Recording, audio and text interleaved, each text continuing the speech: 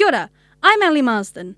Aucklanders face nearly 7-week waits before they can sit their practical driver's licence tests. The New Zealand Transport Agency says social distancing rules during the COVID-19 lockdown stopped driver testing from happening, causing a backlog.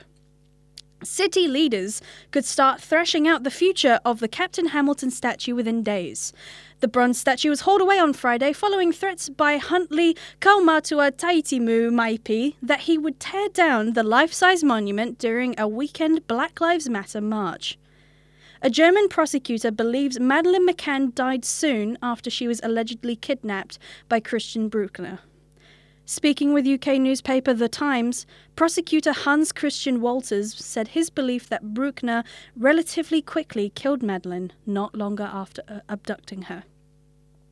Matt Lucas and David Walliams have apologised for playing characters of different ethnic backgrounds in their sketch show Little Britain.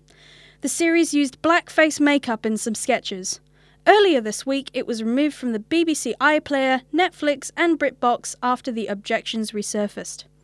And in sport, New Zealand Rugby is hoping to raise more than $300 million through selling the All Blacks jersey to an overseas investor, according to a report.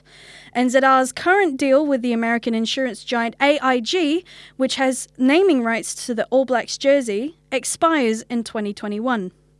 That's news and sport. For Newsbeat, I'm Ellie Marsden.